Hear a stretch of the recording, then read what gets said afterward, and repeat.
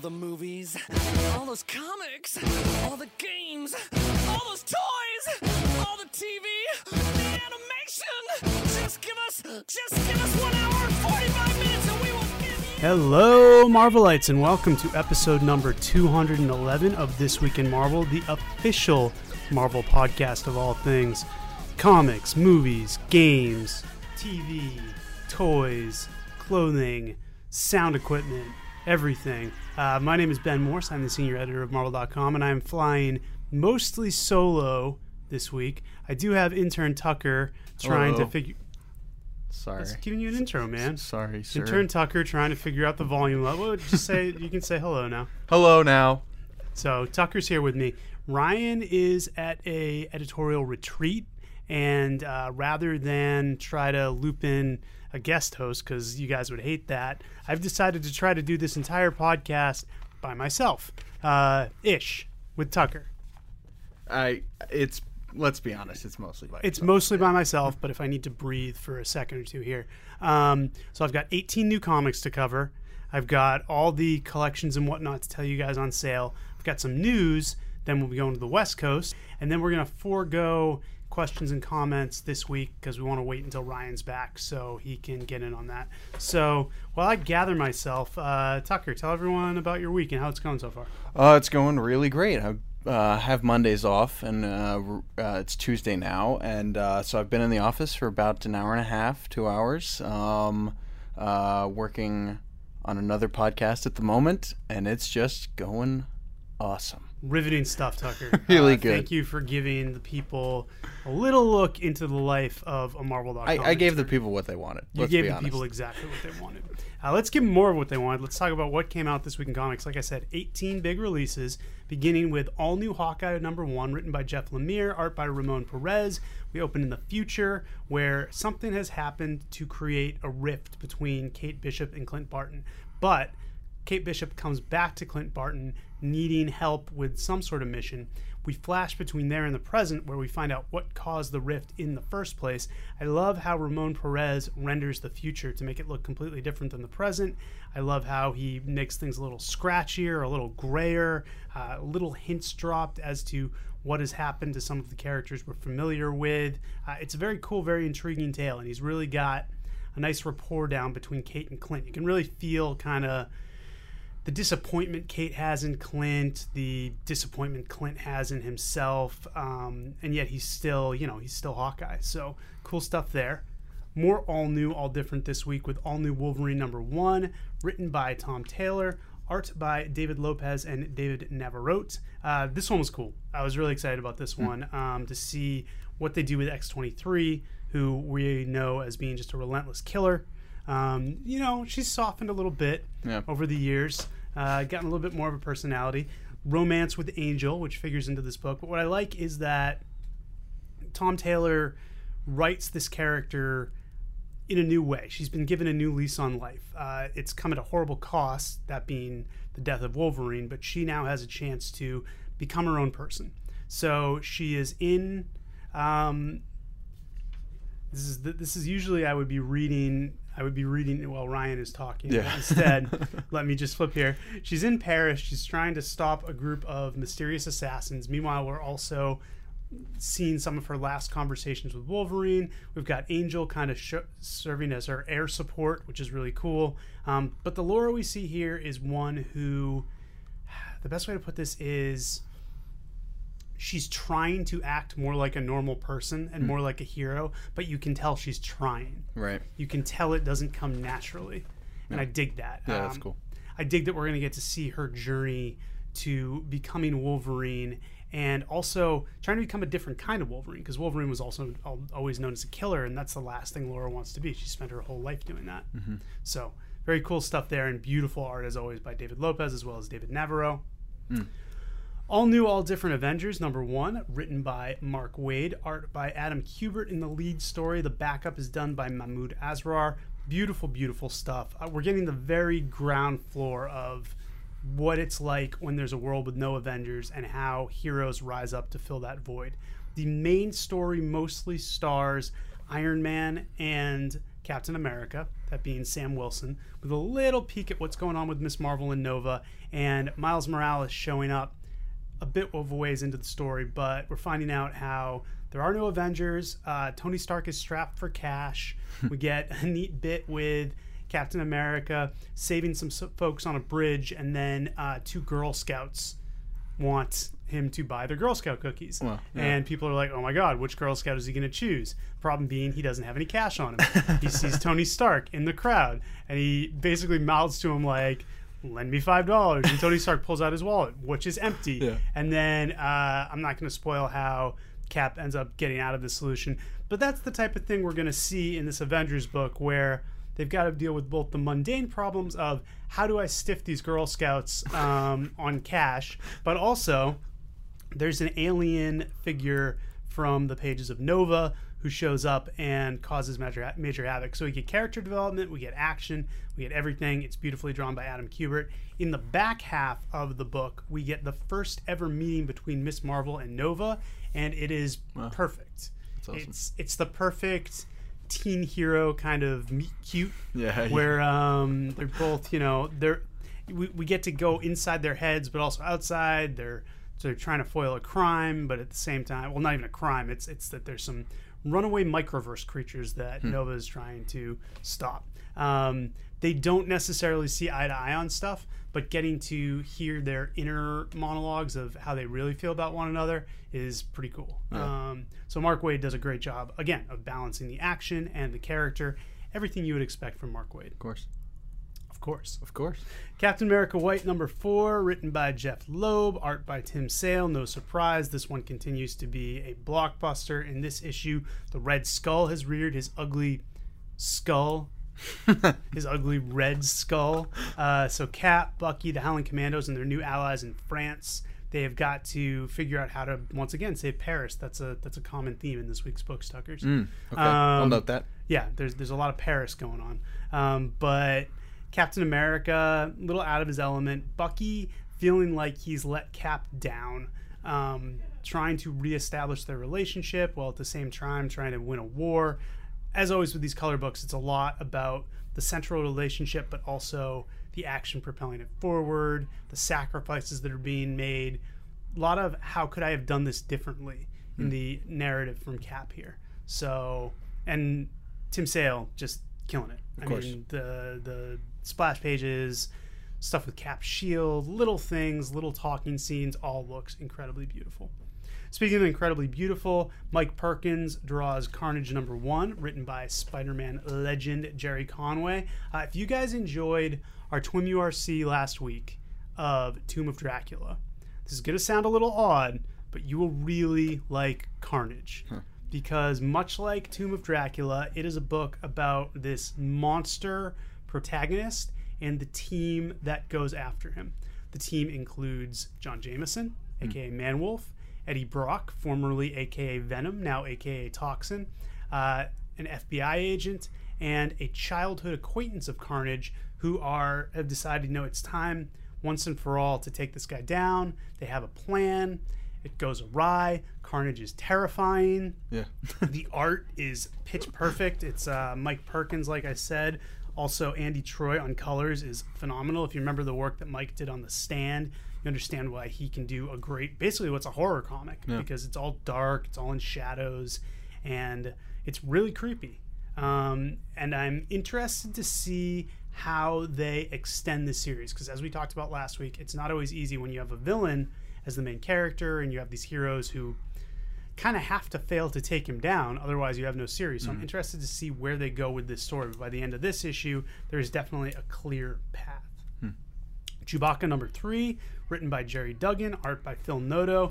Fun issue of Chewbacca with Chewbacca's teen or preteen sidekick Zaro, and him trying to get her dad and all the other poor enslaved people out of this mine with these little glow beetles who suddenly turn into poisonous glow beetles who don't glow as much. Chewbacca's got a plan to get out of the mine. You get a lot of great pages of just Chewbacca growling and trying to force his way out of this mine, you will dig this one, Tucker. Yeah. This one was designed for you. There's a lot of humor in this book, which, of course, Jerry Duggan is well known for. But there's also just a lot of kind of inspirational stuff. I love this character of Zorro, the way she will tell her dad kind of like, yeah, don't worry, Dad, everything's under control, and then completely disobey what he asked her to do. But she's also clearly the hero. She's a fun character. It's a perfect foil for Chewbacca, who doesn't say anything because she says a ton. So it all works out.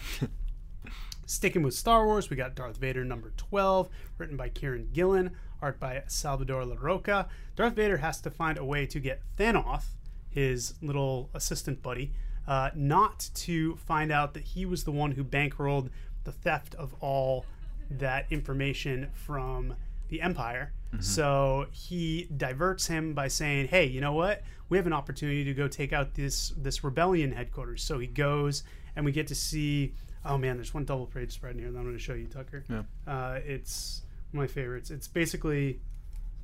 Oh, that is sick. Right? Yeah. So it's Darth Vader against a bunch of rebellion ships with just his lightsaber to fight. And it's awesome. It's a great fight issue. Some cool kind of palace intrigue stuff with them trying to jimmy their way around the different Empire people who are trying to pin them down and say, why didn't you catch this thief? It's kind of cool. It's very cerebral. And then it all leads into the Vader Down crossover between Darth Vader and Star Wars, which is coming either later this month, next month. Hold on, let's see. It should say right here on November 18th. So next week, Vader Down begins. I'm excited. Are you? Yeah. I can see it. I can see it in your eyes. I'm so excited. All right, staying outside the Marvel Universe for a bit, we're going to talk about Figment 2, number 3, written by Jim Zub, art by Ramon Box. In this issue, Figment is on the run, on the lam, on the dragon, trying to save Dreamfinder, who unfortunately has become Doubtfinder, been taken over by his own self-doubt. So what Figment does is seeks out another dreamer, someone else where there's imagination. He tracks the spark of imagination. He finds this girl, Capricious, who we've been kind of following in the background of the first 2 issues. We find out how she's linked to Dreamfinder. We find out how she can help out Figment. And they go on a quest to try to save Dreamfinder from himself. And we also get a new character. It's a pretty cool design. Nice. Illuminati number 1, written by Joshua Williamson, art by Sean Crystal. This one was cool. This one follows Titania, who is she's just gotten out of jail, and she's trying to go legit. She's married to Absorbing Man, who's still in jail, and he's like, yeah, just wait till I get out of here. We're going to go with one more big score. Yeah. That was my attempt to do a voice while Ryan was out, because he usually does the voices. But she gets out. She tries to go on the straight and narrow. She has a confrontation with She-Hulk, her arch enemy, who is basically, it's cool, because this book, Illuminati, is where the villains are the stars. Specifically, Titania, longtime villain, who we read about in Secret Wars not long ago. She is the star of this issue. So we see things from her point of view, and her point of view is that she's done a lot of bad stuff, but she wants to try to put that in the past. She has someone she loves. She has, a life she wants to live. And She-Hulk, who, if we were reading this from She-Hulk's point of view, we just see Titania walking down the street and be like, oh, get her. It's Titania. She's the worst. Yeah. But since we're seeing it from Titania's point of view, we just see She-Hulk sauntering in and being like, what? Leopard can't change their spots. Like, there's no way. And then eventually, she pities her and she's like, oh, do you want me to try to get you a job? And Titania it's like, no, you know what? I'm going to do this on my own. Screw you. Things don't go well for her. Yeah. And she ends up getting taken in by the Hood. The Hood basically is taking another go at putting together his own super villain group. He's done this a couple times, but his motivation this time is not, we're going to get the Infinity Gauntlet, or not even we're going to take over the world. His view is the bad guys have to win once in a while.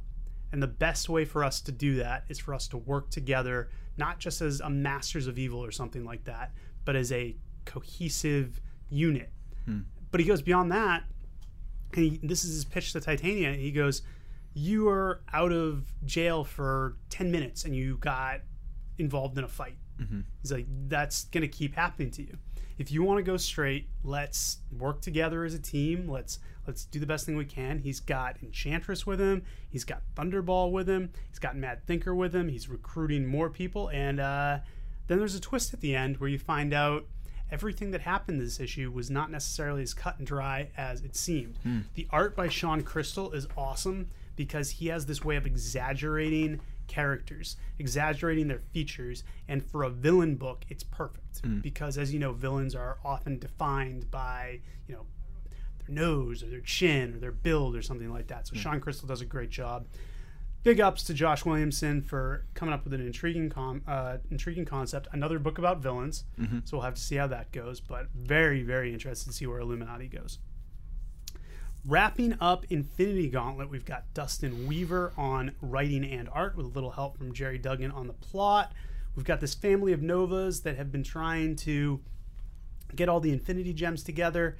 They are almost there when Thanos pulls the rug out from under them. So now Thanos has all but one Infinity Gem. It is up to the oldest daughter of the family to take up her mother's mantle, and with the help of another version of Peter Quill, Gamora, and Groot, thwart Thanos, save her family, save her dog saves her in a way, and also get her mom back. So it's a great cosmic story with a down-to-earth tie as far as the family and all that.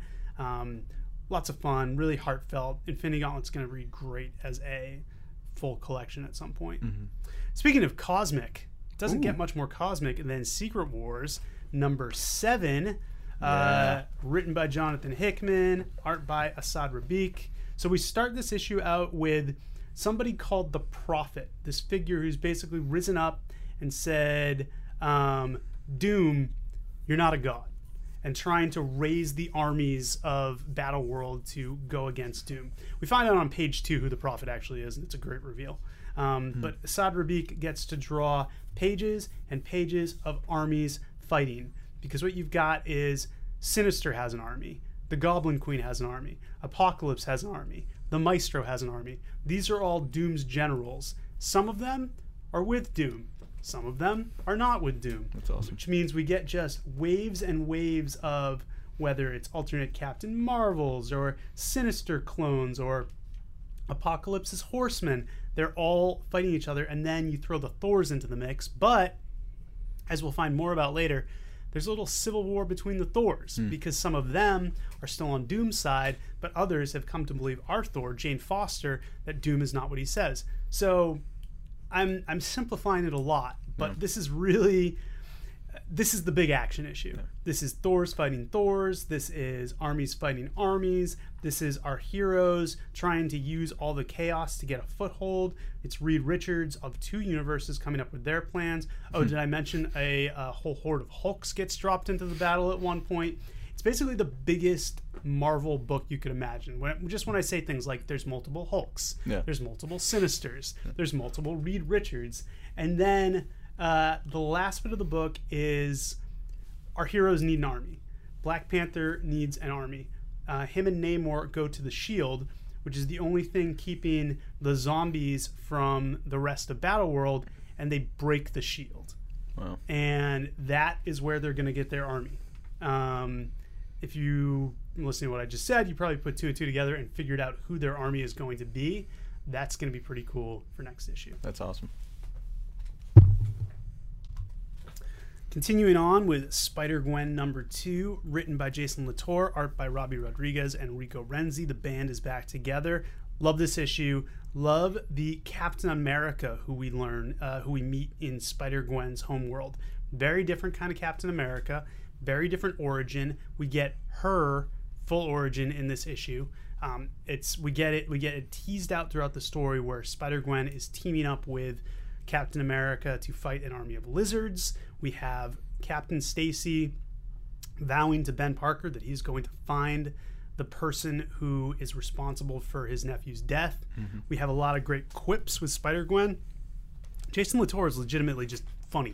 The stuff he writes for Spider-Gwen is legitimately funny. It made me laugh.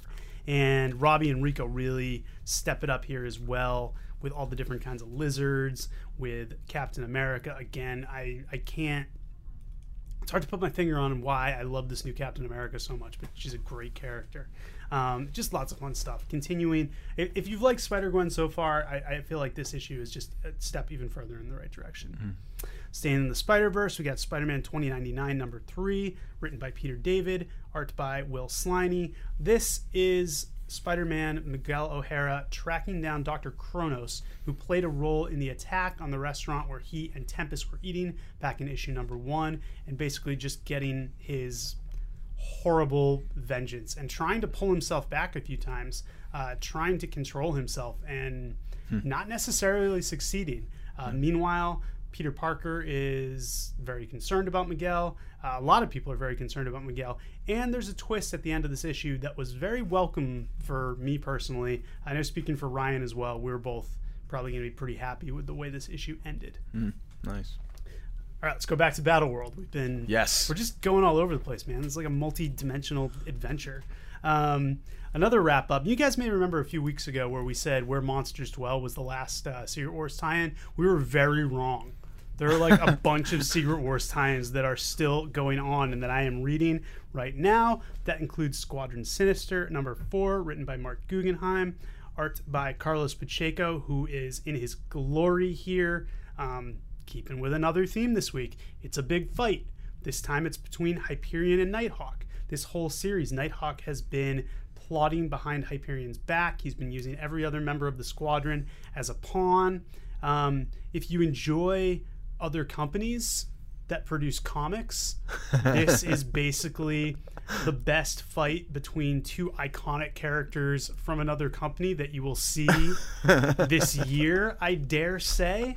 It's pretty awesome. It's Nighthawk using his smarts against Hyperion's brute force and cruelty, although they're both pretty cruel, and getting to see Carlos Pacheco draw it is an absolute dream.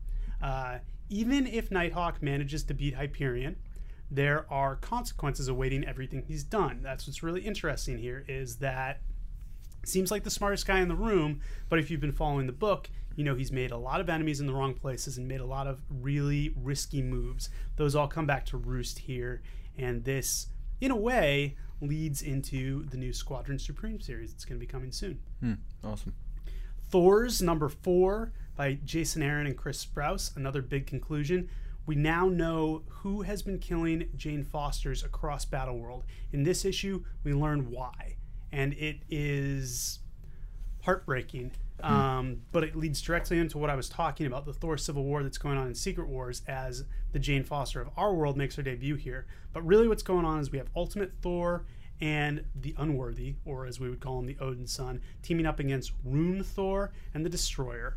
And there's a rift within the Thors. There's a good big battle. It's really, it's kind of heartbreaking. Like I said, the stuff of the motivation for why all this was done. But Ultimate Thor and Unworthy make an amazing buddy cop team, because you've basically got Ultimate Thor, who's this young hotshot kid who's, you know, been the best at everything. This is really the first time he's experienced this kind of adversity. And then you have the Unworthy, who is every bit like the grizzled Sam Elliott character, who's just, or even Danny Glover in Lethal Weapon, who's just like, I'm getting too old for this, like no more. Like, even he sees a hammer on the Thor at one point, or on the Thor. He sees a hammer on the floor at one point, and he's about to go pick it up, and he just goes, maybe next time. It's awesome. This was billed as kind of a cop book starring Thors, and it lived up to its promise here. Very cool stuff. Launching back into the all-new, all-different Marvel Universe, we've got Ultimates number 1, written by Al Ewing. Gorgeous art by Kenneth Rocafort, making his, not Marvel debut, but Marvel return and first real high-profile assignment. The Ultimates are a new team, and really we get introduced to them here. We get introduced to them by the fact that they've decided to form a group that's going to tackle bigger problems before they become too big. They know somewhat about Secret Wars. They don't want something like that to happen again. So you've got Blue Marvel and Captain Marvel flying off into space to deal with something. A big hint is the giant guy hovering on the cover here. You've got Black Panther on Earth explaining what the Ultimates are to a delegation from the UN. And then you've also got Spectrum, Monica Rambeau, and America Chavez out teaming up and doing some of the smaller missions. So it's cool. Al Ewing is very smart here because it's basically an exposition issue of here's what the Ultimates are, here's what they do, but in different parts. You've got Black Panther explaining it.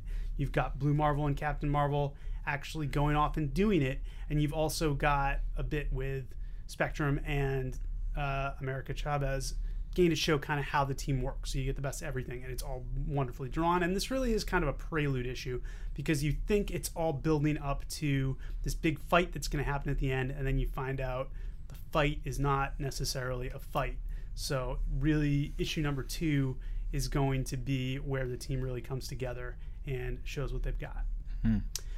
Over in Uncanny Avengers number 2, written by Jerry Duggan, art by Ryan Stegman, our team is in action in my hometown of Boston, trying to fight these creepy plant zombie creatures, not the same plant zombie creatures from Howling Commandos of S.H.I.E.L.D. number 1, but as they are doing their thing, we are getting more of a sense of what's going on with this team.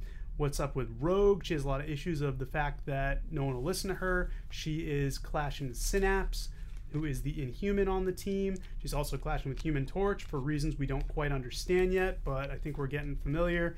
Deadpool, strangely enough, seems to be the guy who's just kind of off, while everyone else is squabbling. Deadpool and Quicksilver, of all people, are the ones kind of saving the day. Wow. And then the best thing is, going into the last few pages, a different character shows up. And where he shows up is years in the future, where this whole fight is a thing of the long distant past, and this character is investigating it and determining what went wrong. So it's like we're in the midst of the battle, and then suddenly, boop, okay, the battle went poorly. The Avengers lost. How are they going to get out of this? Well, hopefully this guy's going to travel back to where they are. Awesome. And he is going to help them out. And we'll have more about that on Marvel.com this week if we don't already. Finally, wrapping it up with Web Warriors number 1, written by Mike Costa, art by David Baldion, with some cool backup features as well, featuring Lady Spider, a nice little pinup by David Baldion, the Lady Spider story. Who is that drawn by? I want to make sure they get credit for it. And I'm going to have to find the credits page as I continue to talk. Oh, Dennis Medry, nice job on art. So that's cool. But what we've got in the main story is the Web Warriors coming together.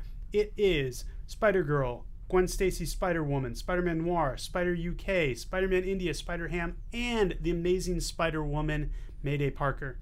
They are in the world of the old 1960s or 70s Spider-Man cartoon. I think it's 60s. It's great. It's very clever by Mike Costa, where he essentially, the villains just go down so easily.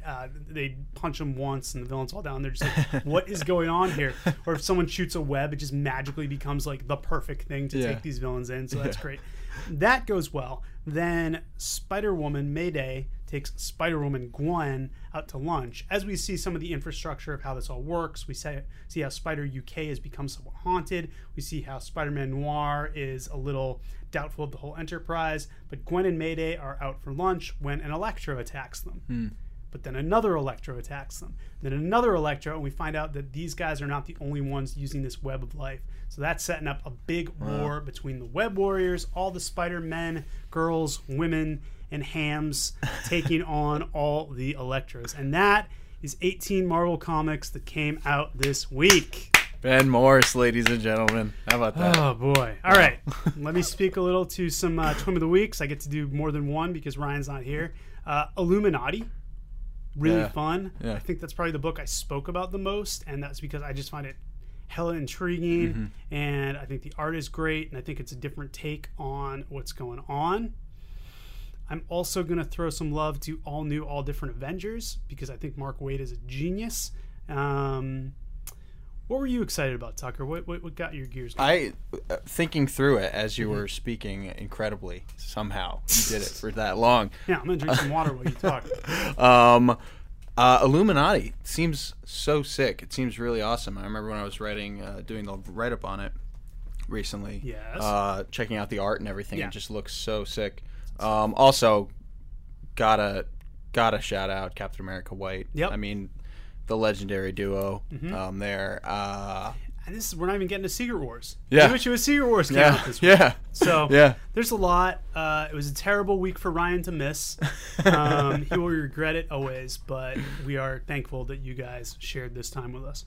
Also available this week, in case that wasn't enough, collections. We've got A-Force Presents Volume 2, Age of Ultron versus Marvel Zombies, Marvel Masterworks Spider-Woman Volume 1 out in hardcover, Marvel Universe All New Avengers Assemble Volume 3, that is a digest, Spider Island War Zones, Star Wars Episode 6, The Return of the Jedi is in hardcover. That's, of course, adaptation of some movie. Thanos Cosmic Powers, and finally Uncanny X-Men Volume 5, The Omega Mutant. Digital this week, everything we mentioned, plus Ultimate Spider-Man Infinite comic number 23. On the app this week, are you ready for some Star Wars, Tucker? Oh, I'm ready. I know you are, because we've got Classic Star Wars Devil Worlds issues 1 and 2, Classic Star Wars Han Solo at Star's End 1 through 3, Classic Star Wars The Early Adventures 1 through 9, Cosmic Powers 1 through 6, which is the Thanos story I just referred to, Marvel 2-in-1 29 through 33, Secret Defenders 12 through 14, Spider-Woman the original 1978 series 1 through 8, Star Wars Blood Ties Boba Fett is Dead 1 through 4, Star Wars Boba Fett .5, Star Wars Boba Fett Agent of Doom number 1, Star Wars Boba Fett Bounty on Barkuda number 1, Star Wars Boba Fett Enemy of the Empire 1 through 4, Star Wars Boba Fett Murder Most Foul number 1, Star Wars Boba Fett Overkill number 1, Star Wars Boba Fett Twin Engines of Destruction, Star Wars Boba Fett When the Fat Lady Sings, Star Wars Jango Fett number 1, Star Wars Jango Fett Open Seasons 1 through 4, Star Wars Tales of the Jedi 1 through 5, Tales of the Jedi Dark Lords of the Sith 1 through 6, Tales of the Jedi Redemption 1 through 5, Tales of the Jedi The Fall of the Sith Empire 1 through 5, Tales of the Jedi The Freedom Menad Uprising 1 and 2, Tales of the Jedi The Golden Age of the Sith 0 through 5, and Tales of the Jedi The Sith War 1 through 6, plus What If number 14 through 21. So that's a lot of Boba Fett. That is. You a Boba Fett guy? How can you not be? I mean, I could. I don't know. I mean, how can you not be? We could go into another 45 minutes about why I love Boba Fett so much and why so many people in the Star Wars fandom love him so much and why he's kind of this very interesting, unique, revered character in terms of how Darth Vader treats him differently than everyone else, kind of how he has this reputation that's hinted at in a very cool ways. So yeah, he's the ultimate badass. There you go. There's a personal sales pitch from go. intern Tucker. Collections on the app this week: A-Force Presents Volume 2, Age of Ultron vs. Marvel Zombies, Captain America by Dan Jurgens Volume 3, Hulk Visionaries, Peter David Volume 1, Iron Man, Haunted, Marvel Universe All New Avengers Assemble Volume 3, Spider Island War Zones, Spider-Woman Masterworks Volume 1, Star Wars Episode 6 Return of the Jedi, Thanos Cosmic Powers, Thor Death of Odin, Ultimatum Requiem, Venom The Land Where the Killers Dwell. And as far as what's on Marvel Unlimited, lots of good stuff. I forgot to write it, and you guys can forgive me because, again, I am doing a crazy amount of talking here. All right, let's go to the news. And now, from Marvel headquarters, it's This Week in Marvel News. News for you guys this week. Drax was out last week, but our buddy David Shoemaker, who you may know from the Cheap Heat podcast, formerly of Grantland.com, now doing a little work for us. We'll see what happens in the future there, but he interviewed CM Punk and Cullen Bunn about Drax. Great interview.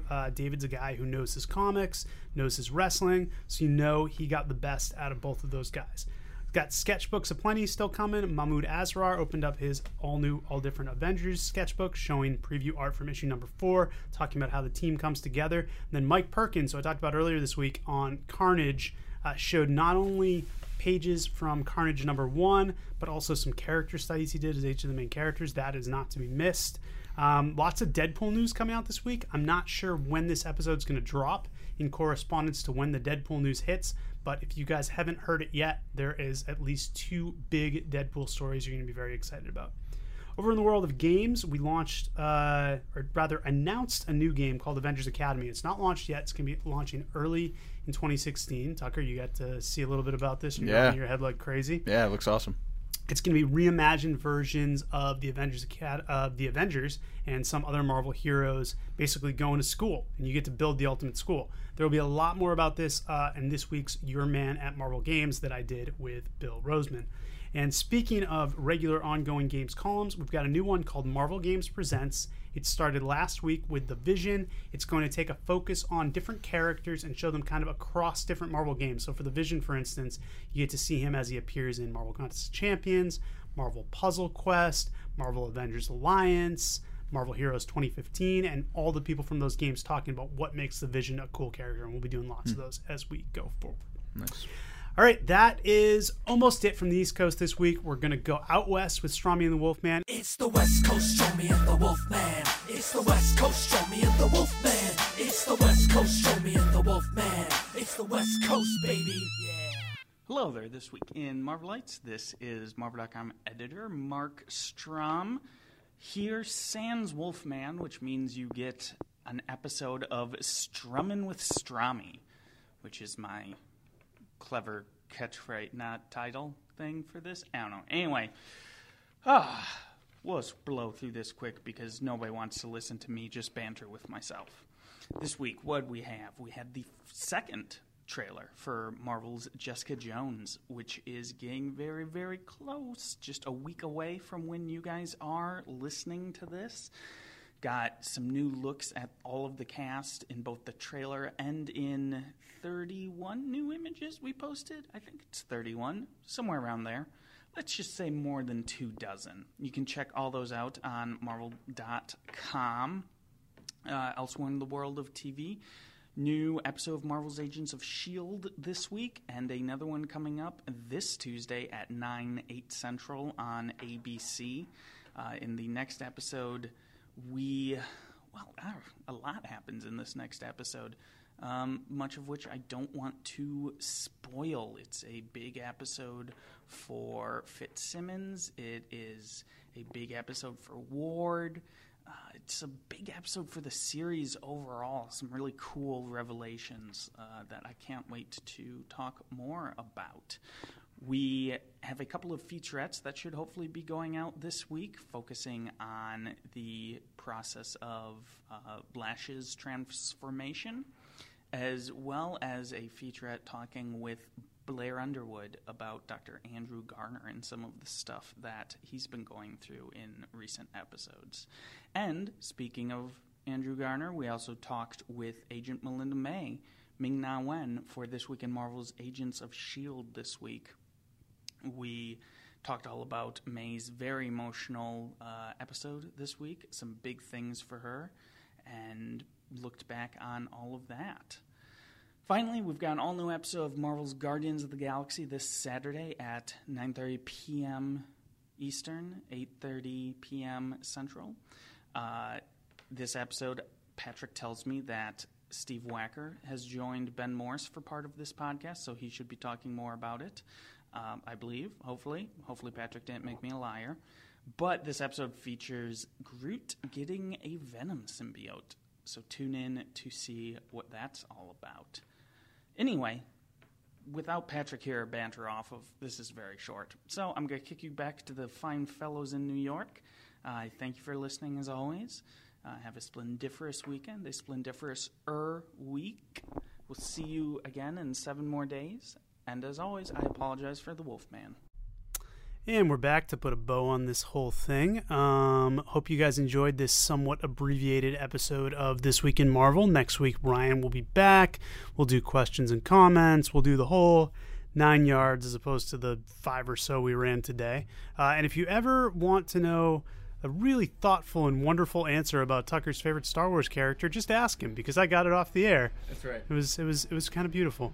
It was, I guess that's one way to put it. The other way to put it would just be totally unnecessary. Not interesting. But I think it was interesting. Maybe we'll have you expand next time we do Star Wars. But Tucker, thank you for your help today. Thank you, Ben. It was great. Guys, thank you for listening. We will come back at you next week. Until then, this is Marvel, your universe.